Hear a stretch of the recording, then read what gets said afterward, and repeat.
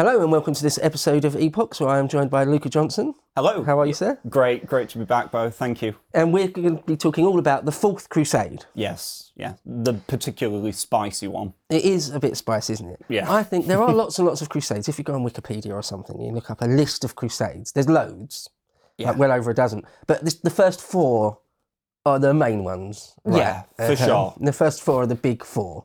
Yeah, I think so. And the first three are sort of the same in the sense that the idea is to get to Jerusalem, and they do at least get close to Jerusalem in all of those. Of course, the First Crusade in 1099 actually successfully did it. Yeah. But the Fourth Crusade does depart a bit from that, doesn't it? Yeah, there's a few detours. Yeah. It was already supposed to be a detour because, you know, what people find as we go into this one is actually the fourth one kind of evolves off the third in what begins as a very organic manner. Because back when Richard was obviously leading the Third Crusade, there was the entire thing that he gets all the way to Jerusalem, but he can't quite take the city because he doesn't have the resources. He wouldn't be able to hold it.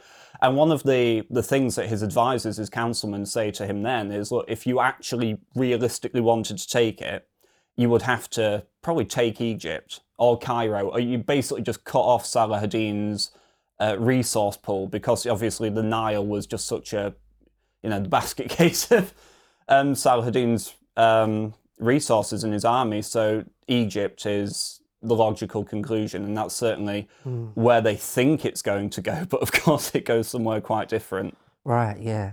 So the idea was, you're quite right. It comes out of the Third Crusade, because the Third Crusade, which we've done recently, was ultimately a failure in the most ultimate sense of retaking Jerusalem and the Church of the Holy Sepulchre and keeping it in sort of Christian or Frankish hands. Richard fails to do that.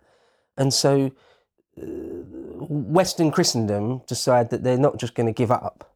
And it's Innocent III, isn't it, the Pope? Yeah, newly appointed, I think, in 1198. Right. So as the old guard of the Third Crusaders are starting to, obviously we know that Richard will only survive just into obviously 1199. Right. So a lot of, it really is the turn of a new generation in a way.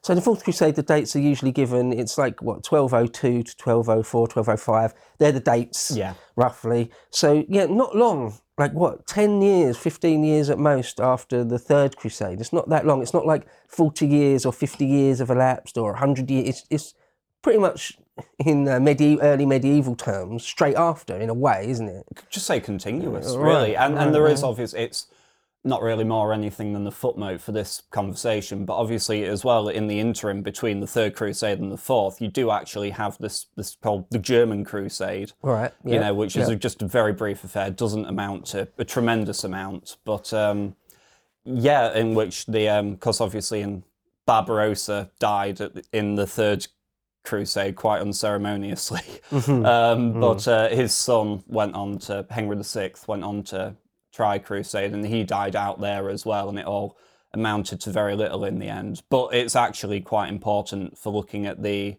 sort of political landscape of the Holy Roman Empire come the time of the Fourth Crusade. Right, yeah.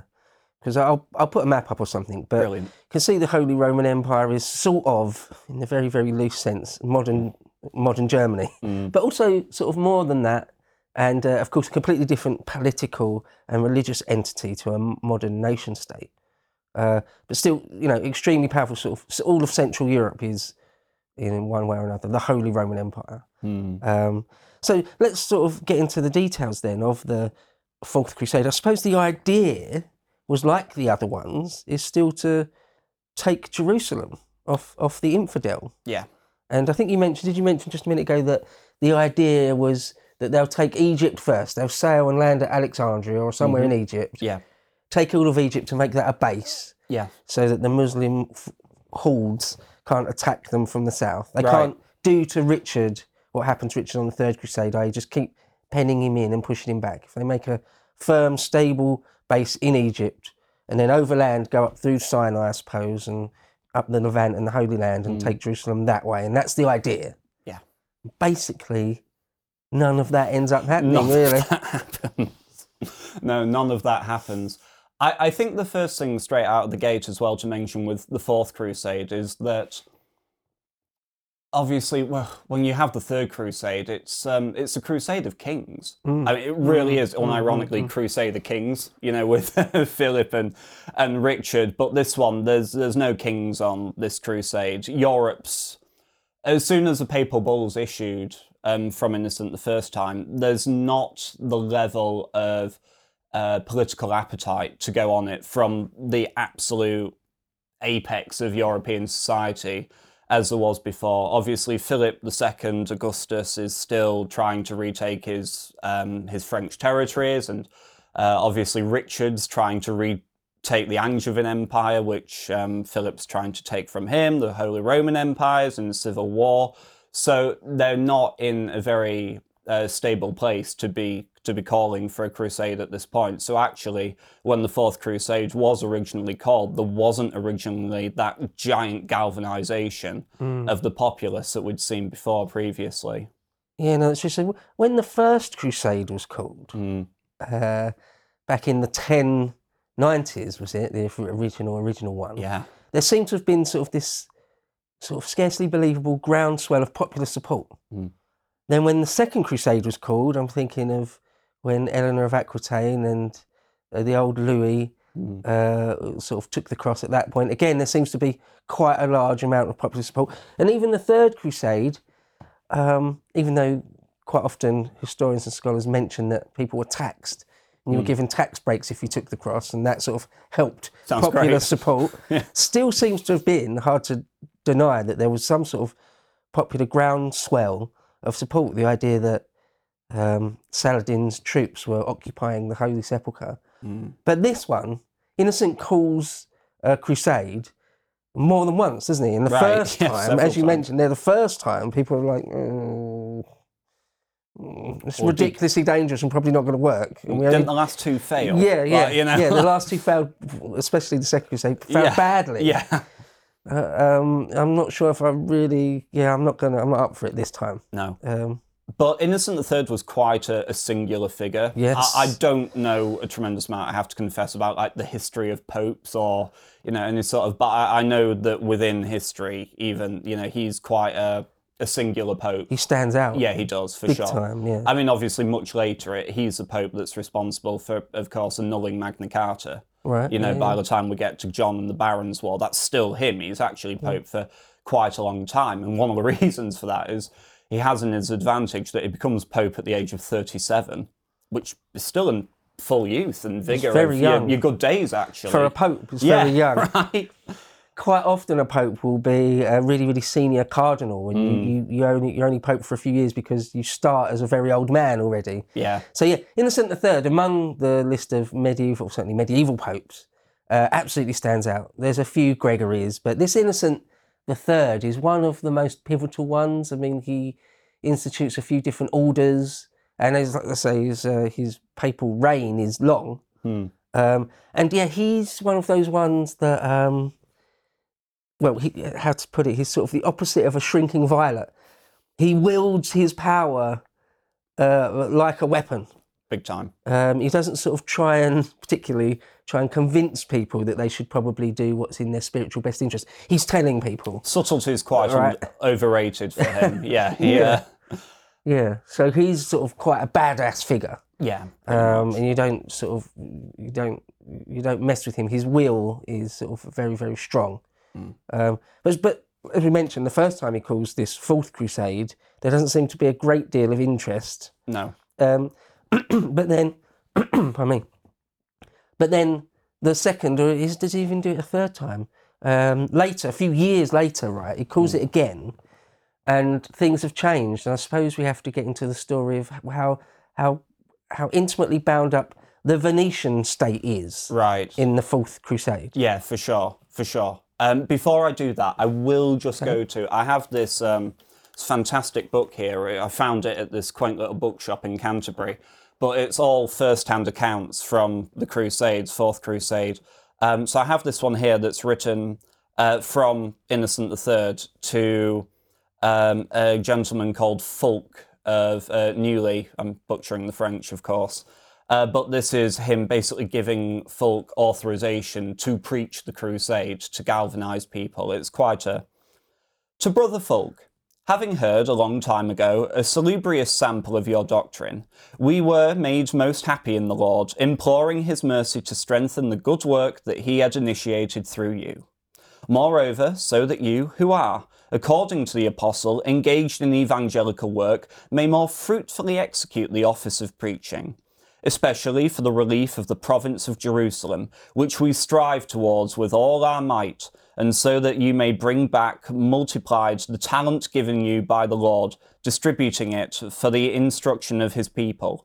We follow the example of him who, indeed, commissioned certain apostles, certain prophets, and yes, other evangelists, so that the sound of their voices might go out into the entire world and their words to the ends of the earth.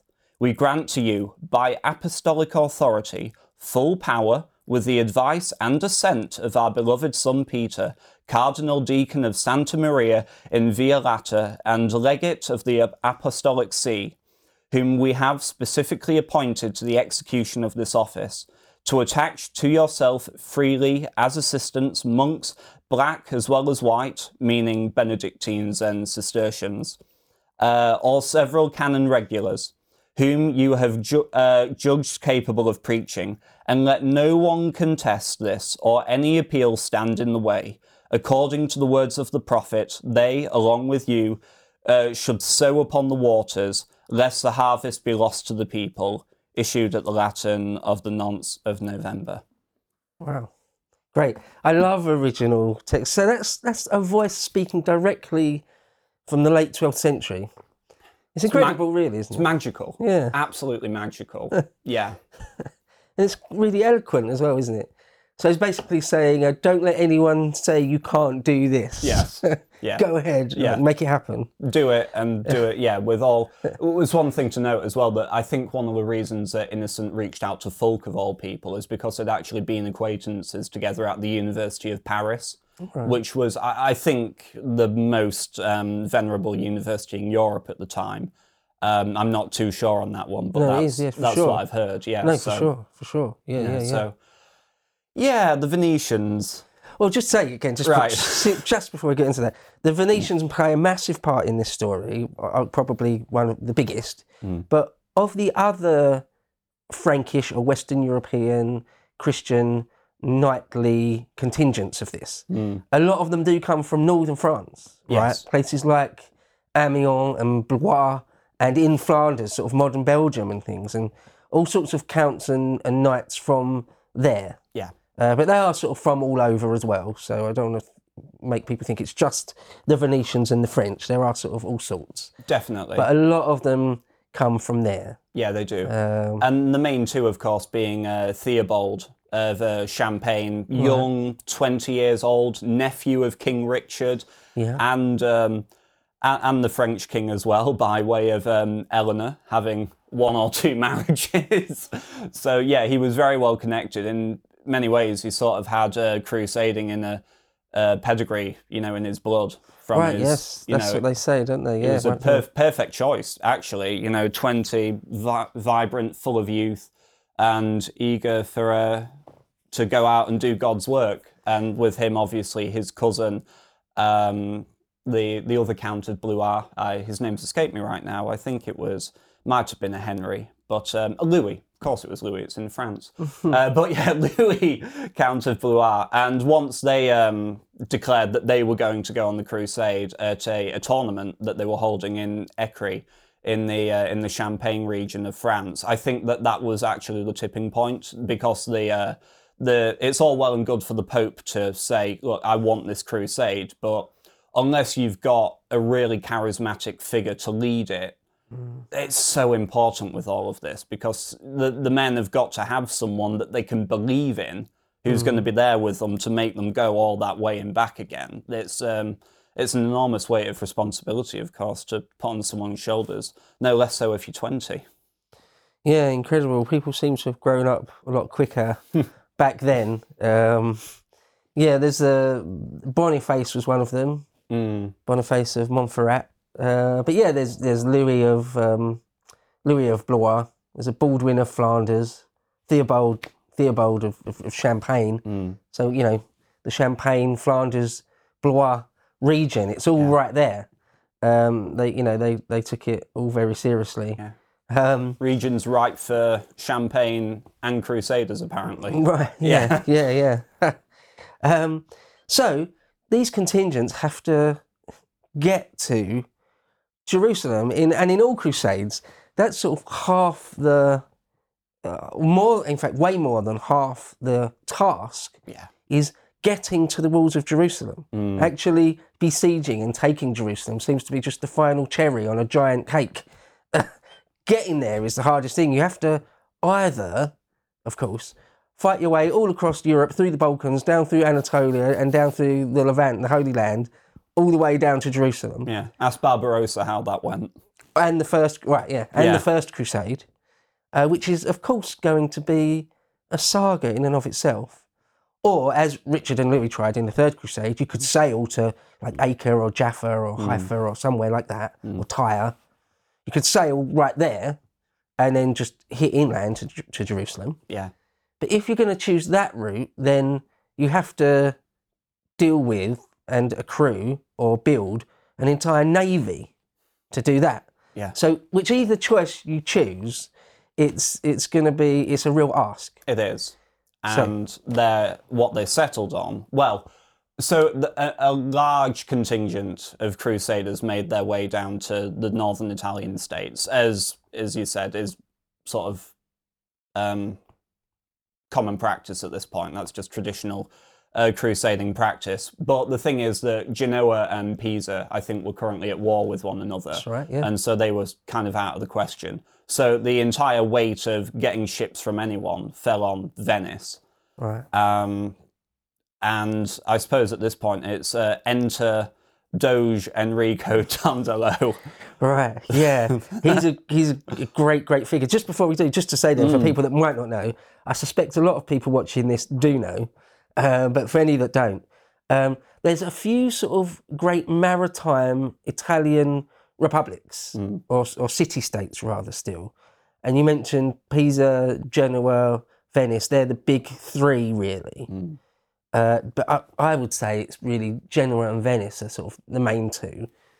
Pisa's no slouch, but and just because of politics and internal strife and war, as you mentioned there, it's really falls to basically Venice. Now, so Genoa and Venice on either side of Italy, northern Italy, these are city-states that have got sort of quite incredible shipbuilding programs. Right, it's not everyone in Europe that is capable, with the best will in the world, even like France or even England, they don't really have the infrastructure to just build 50 ships, 100 ships quickly. Not at this time. Not at this time, because it's still really early. We're talking the very, very, very late 12th century, the turn of the 13th century. So it's still really early. You know, the idea that England, for example, has got a great navy, not really yet. I mean, it's under John, in fact, that the very, very first colonels of sort of a royal navy happened. So anyway, this tradition of being able to build quickly and for any sort of price, there's only a few places that can do it, and Venice is one of them. And at this point, it's sort of only Venice. You know, these crusaders, the Frankish French crusaders, look around, and it's their only real choice is Venice. Yeah, it is. And Venice is controlled by it's a republic, is it already by this point? I think so, yeah. It certainly becomes a republic. But anyway, the leader is the Doge. If anyone doesn't know, that's just the name of their leader. There's sort of the Doge's palace, and the Doge of Venice is sort of their leader. And he's less, he's not exactly a king. He's sort of a bit more than a king in a way. He's sort of a spiritual leader as well, and a commercial leader, a figurehead.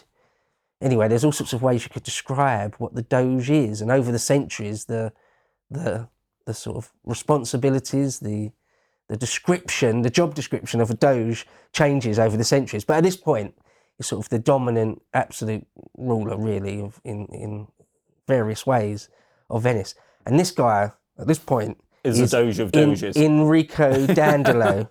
So yeah, if you want to tell us a little bit about old Dandolo.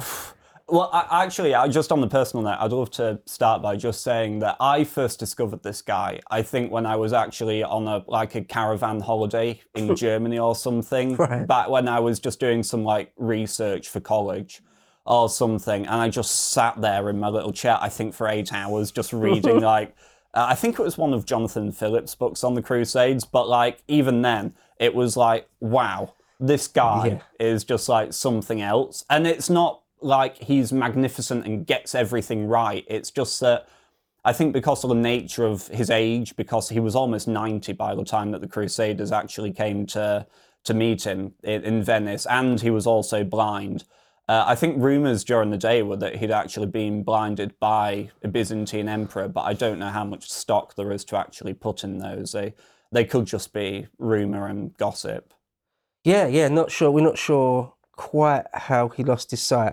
The last thing I read, I was listening to, was saying that he probably wasn't blinded by the Byzantines, but he may have been. So we talked about how Pope Innocent III sort of stands out as a standout figure. You know, in history, you can't help but have sort of standout figures. Some people are just bigger personalities than others. But this Dandolo, the Doge of Venice, is sort of a scarcely believable figure. As soon as you sort of hear about him and what he did and how he behaved and what he achieved and all that sort of thing, it's truly, truly remarkable. So as you mentioned there, straight away, is his extreme age. He's in his late 90s, sort of knocking 90 years old, which in the late 12th century, early 13th century is almost unheard of. Right. It's like someone being 130 years old now. It's it's right on the absolute limit of what is believable. It's not really, it's hardly anyone alive that's that age, if anyone. It's almost mathematically far enough back that he could have been born just after the First Crusade. Right, yeah. You know, that's how really, so all the previous Crusades have been in his living memory. Yeah. You know, because there's quite a bit of space, obviously, between the second and third, and he's never been on a crusade, obviously, personally, but he's quite eager for this one. And it's not just that he's old and blind, it's that he, a bit like Innocent III, or even more so, is not to be trifled with in any sense. Yes. He's not a doddering old man. No. He's got, his word, his will is absolute. And well, he strikes me, just a very, very general overview before we go into some details, but he strikes me as something like a mafia godfather. Perhaps it's a bit obvious to say something like that, where if he's saying something, it's life and death. It's you're not going to mess with him. If he's asking for his money, you've got to pay up. You've got to pay up. Yeah.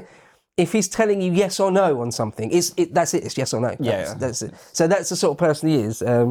Again, the absolute opposite of a shrinking fighter. The absolute opposite of someone that can be manipulated. So have you got a quote there? Well, actually, So this is from Geoffrey of Villehardouin, who was one of the Crusaders, sort of in the main council that made up the Fourth Crusade. So this is his eyewitness account of meeting the Doge himself. So, the Doge of Venice, a very wise and able man whose name was Enrico Dandolo, although it's actually in here as the Frankish version of that, so they've called him Henry Dandolo, actually, just as a point of trivia. Paid the French envoys great honour, and both he and the people of his household gave them a very cordial welcome. When, however, the letters they had with them had been duly delivered, the Venetians were very curious to know what business had brought these envoys to their country, since the documents they had presented were merely letters of credence, stating only that the bearers were to be accredited as if they were the counts in person, and that they would accept whatever arrangements their 6 emissaries saw fit to make. The Doge, accordingly, said to the envoys, "Sirs, I have read your letters, and we fully recognise that your lords are the highest rank of all men, except only kings. They ask us to have confidence in whatever you say, and to believe that they will confirm any arrangements they made with us. So please speak freely and tell us what you want. My lord, replied the envoys, we beg you most humbly to summon your council so that you may lay our lord's message before them, and let it be called tomorrow, if it be convenient to you. The Doge replied that he would need 4 days to do this, and begged them to wait so long until his council could meet. Then they would say what they required. Right. So he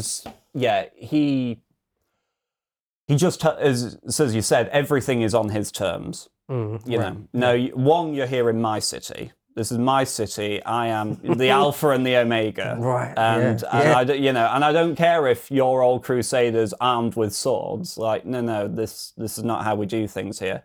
So they do come back a few days later. The Doge speaks to his councilmen, because he still obviously has advisors and, well, as you said, it's a republic, but he's just the first among many. So he speaks to the others, and they come back and they have a proposition for the Crusaders, which is that we, for the sum of 85,000 marks...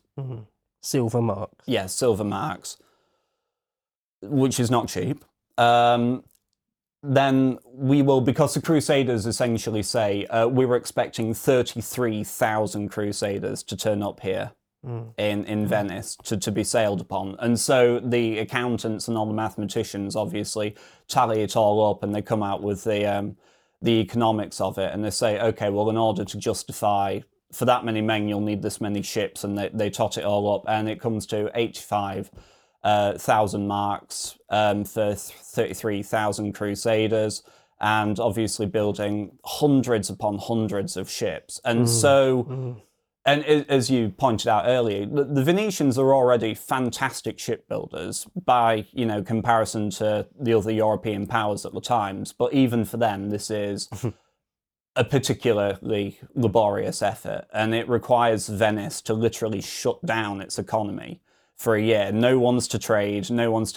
Your entire job for this year is to work building these ships. And so this is an incredibly high-risk game that Dandolo is playing here. This is high risk, high reward, go big or go home, double or nothing. Yeah.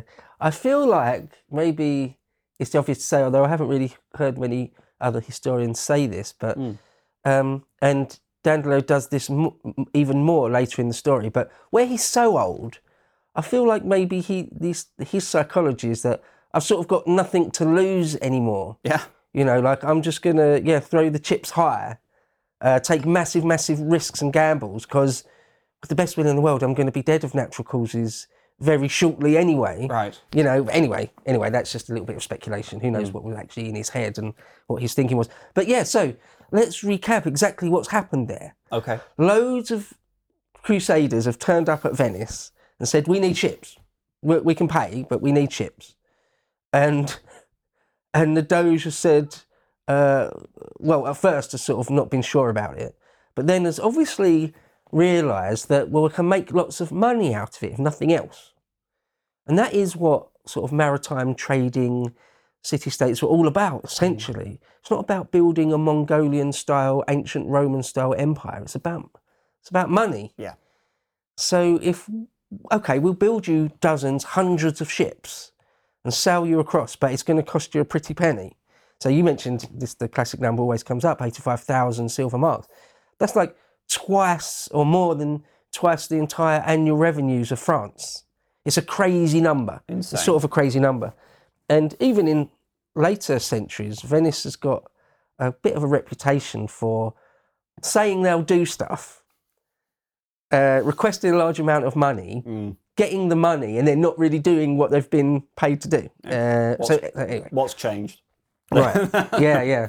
Teasing. So in Venice, have you ever been to Venice? I haven't actually, no. I've been to Venice more than once, and it is nice. Well, it depends what you're into, but it's quite. There's a bit there that they called the Arsenal, which is where their shipbuilding yard, basically. And again, with the best will in the world, they're being asked to transport something like 10,000 horses, 10,000 knights, 20,000 men at arms, and of course there'd be many, many, many more sort of camp hangers on, all sorts of things. Tons of food and yes, endless amounts of provisions and fodder and all the logistics stuff. And then to sail that many ships, you need lots and lots and lots of sailors. So it's actually sort of, a giant expedition that they're being asked to make happen.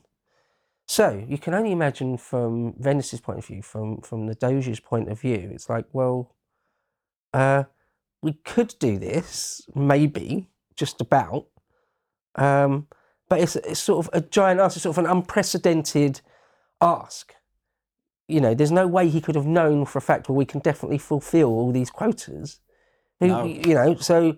But anyway, he agrees to it for this huge amount of money.